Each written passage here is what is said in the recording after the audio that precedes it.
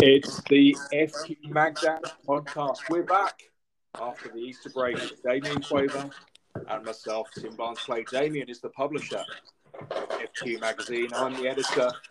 It's a magazine for you guys, fathers, whether you're new, whether you haven't had a baby yet, or whether you're way down the line with loads of kids. You'll find something in this podcast for you. Damien, how have you been? How was your Easter?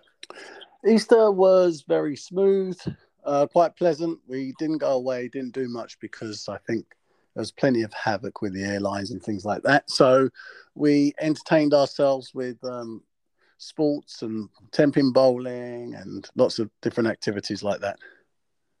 Do you know what? Sometimes doing that kind of staycation thing, it can actually be less stressful and better, can't it? Yeah, I think the other thing is I think everybody's sort of being more patient and saying, you know what, we've been without holidays for a couple of years. If we can just get through this next patch, we'll take advantage of it later on. They've saved their money up a little bit if they've been in that situation, and they're saying, well, you know what, let's just wait. Nobody wants the hassle at passport control, and you don't want the uncertainty of countries not letting you in or not letting you back out or whatever the case may be. So I took the decision. It's not worth the hassle, especially with children. When you're on your own, it's not so bad. You can deviate, you can sit around for a couple of hours, you can entertain yourself in different ways. But having young children and going away and having 3-4 days or 2-3 hours or 6-hour delays is just unreasonable. But, you know, having this couple of weeks, my kids have only just gone back today because, you know, every holiday in the United Kingdom, it seems to be staggered, doesn't it? Whether some schools are off, some aren't. Yeah. Anyway, so they've gone back, and we had a good time in many ways. Mm-hmm. But it made me think actually during these 2 weeks. So while we're working and we're also trying to entertain our children, there's always that moment, depending on what age they are, that you allow them to play out maybe on their own, unsupervised. Maybe I'm bad for saying this, but I don't know. You've got to let the leash out at some point, haven't you? Yeah. So there I am with my youngest, and I'm keeping an eye on her over the laptop through the blinds, and I'm just keeping an eye. And I'm always thinking, do you know what? I remember in the 70s a thing called Stranger Danger. Do you remember that? No, I don't. Well, that worry in the 70s was about, you know, if anyone ever speaks to you or stops, anyone you don't know, Mm-hmm. you should not speak to them. And Yeah. I kind of thought, how do we teach our young children about, you know, there are friendly strangers and there are bad people out there? How do we do that gently? Because you and I have both got 2 older children, and I've sort of done it, but not in a conscious way. I don't know whether you sort of did it in a conscious way with your 2 daughters. Yeah, I mean, as you said, look, growing up in the 70s and the 80s, very different to now. I mean, I lived on an estate where everybody left their doors open to a degree and you can go in and out, especially if you knew your neighbours really well. So along one block, we kind of knew everybody. And if you were fortunate to have children your age, you would be in and out of everybody's home and back garden. And so everybody looked after everybody's house because everyone was so familiar with their surroundings. So any stranger that came into that environment, everyone was fairly alerted to it. And back then we were always told, as the teachers, as their schools do these days, to say how important it is not to engage with strangers at all. I have personal conversations with my children and have done about, you know, when I say not talking to strangers, there's no reason for a stranger to approach my children under a certain age.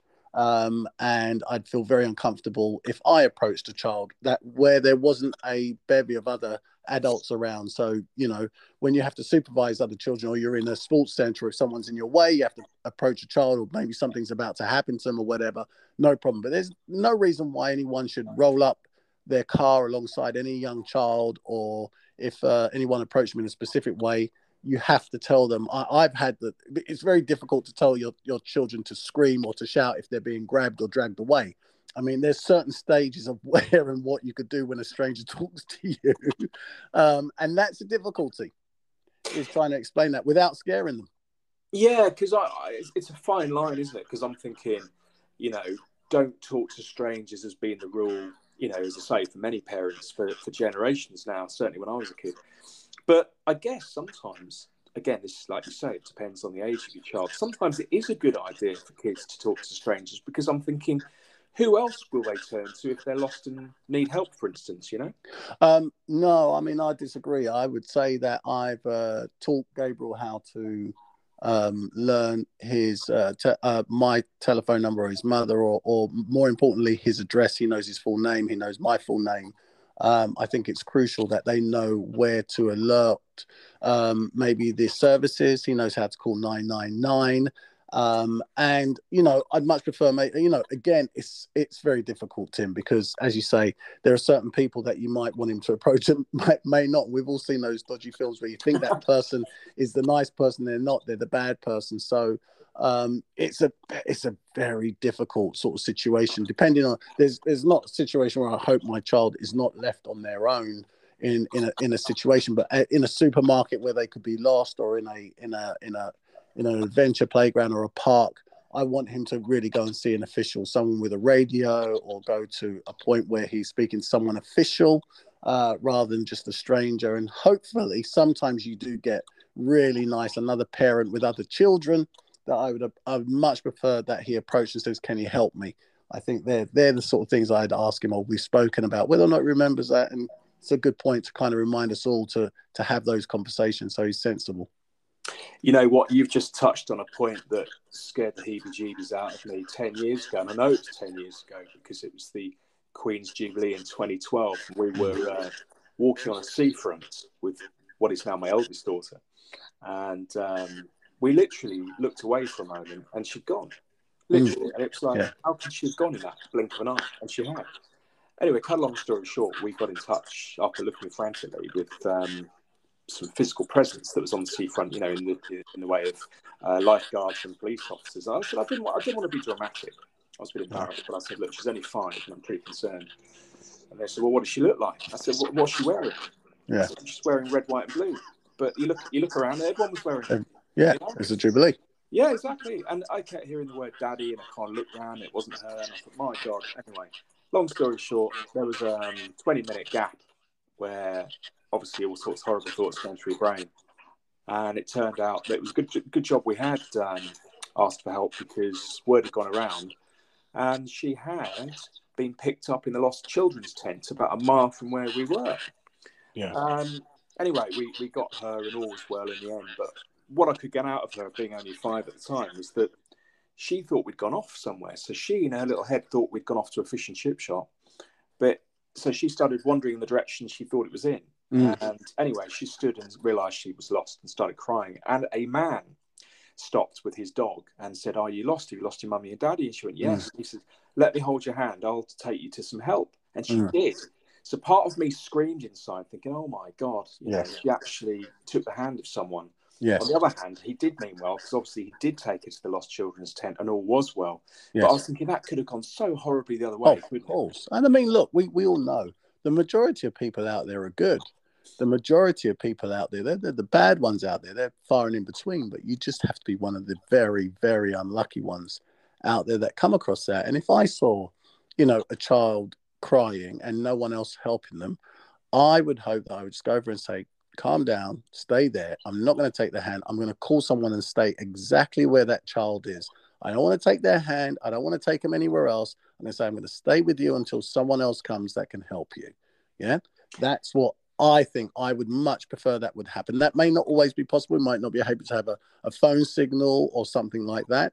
But I'd be fully aware that I don't really want to be walking around with someone else's child, because, again, you suddenly come across those parents and they think the wrong thing. It could all kick off. But anyway, I mean, look, there are no these rules. There are probably some really great online rules on what you could do. And I must admit, I've existed many years with elder children with not having a major problem in that situation. So again, we do all need reminding, and there's probably some really great online problems what you should do if you see someone else's child in distress, or what you should do if your child is lost, and what you should teach your child. A lot of people sew a lot of stuff into their back of their collar, and they have a variety of little wristbands these days, and all different things are out there on the market to help with that type of thing. And I've often thought of some of that stuff. I've even wanted like a homing device on my son before if ever he got lost. So I mean, one, I'd be concerned about him.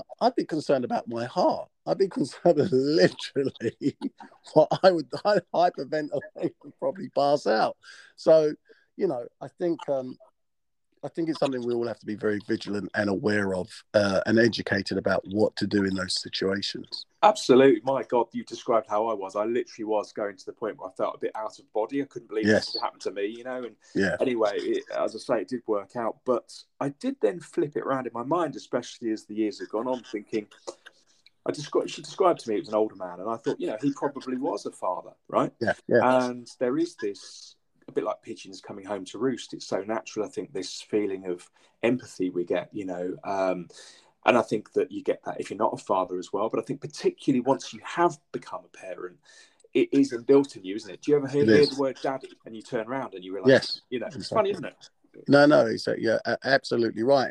And ultimately what we'll do after this podcast is actually on our website post the top 10 things you should do if your child is lost, and what the top 10 things to do if you find some other child in distress. And you'll be able to go to www.fqmagazine.co.uk, and there'll be some suggestions or some links to websites on what you should do, telephone numbers you can call, after this podcast is posted.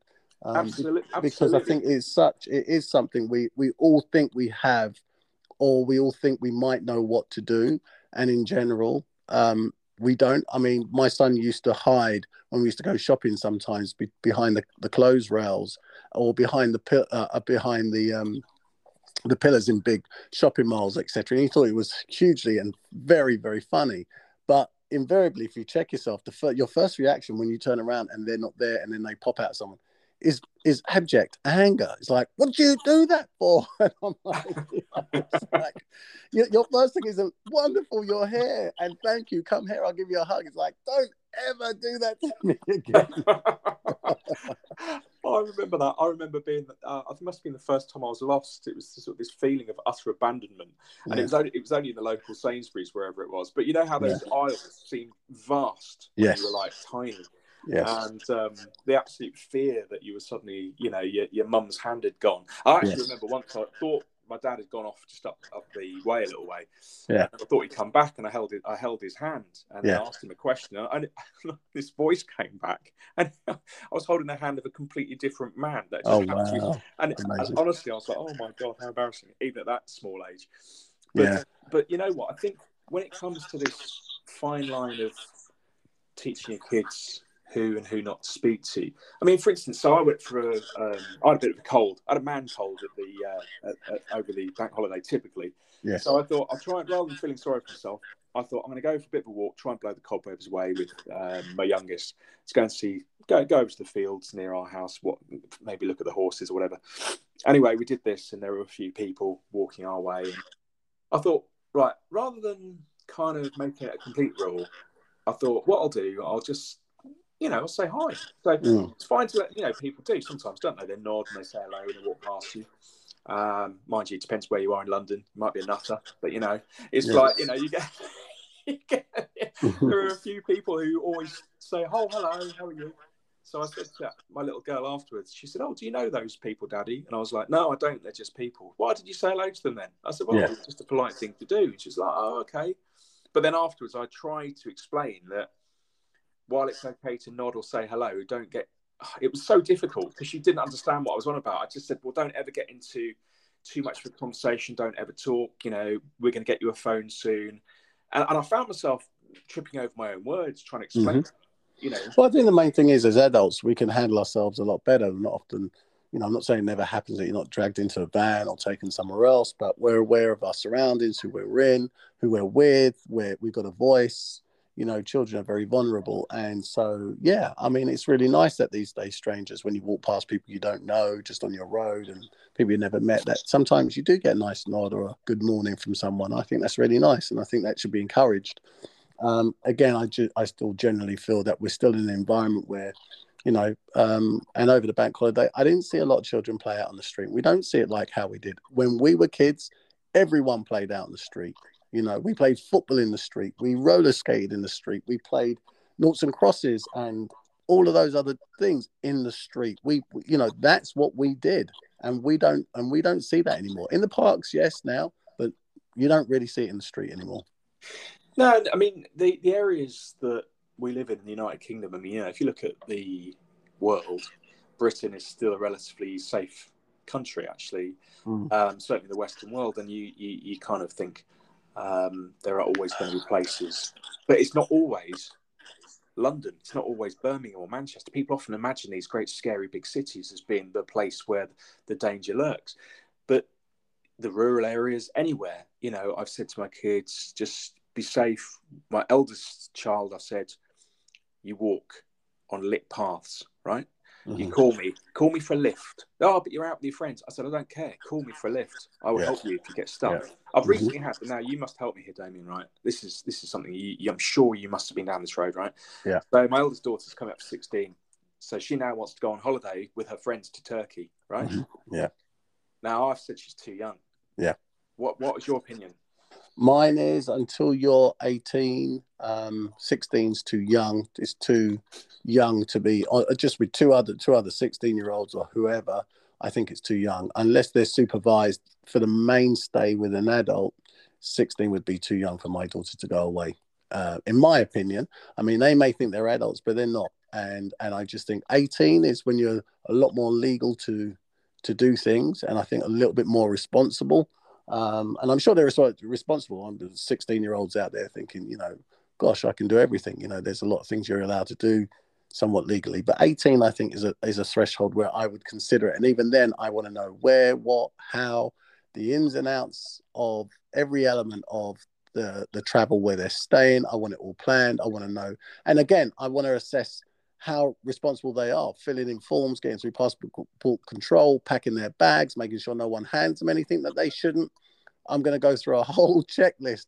And I constantly still do that now. I don't care who you think you're meeting and who you think is your friend and how much you trust them over 2 weeks. You don't carry or take anything or say you're going to bring anything back.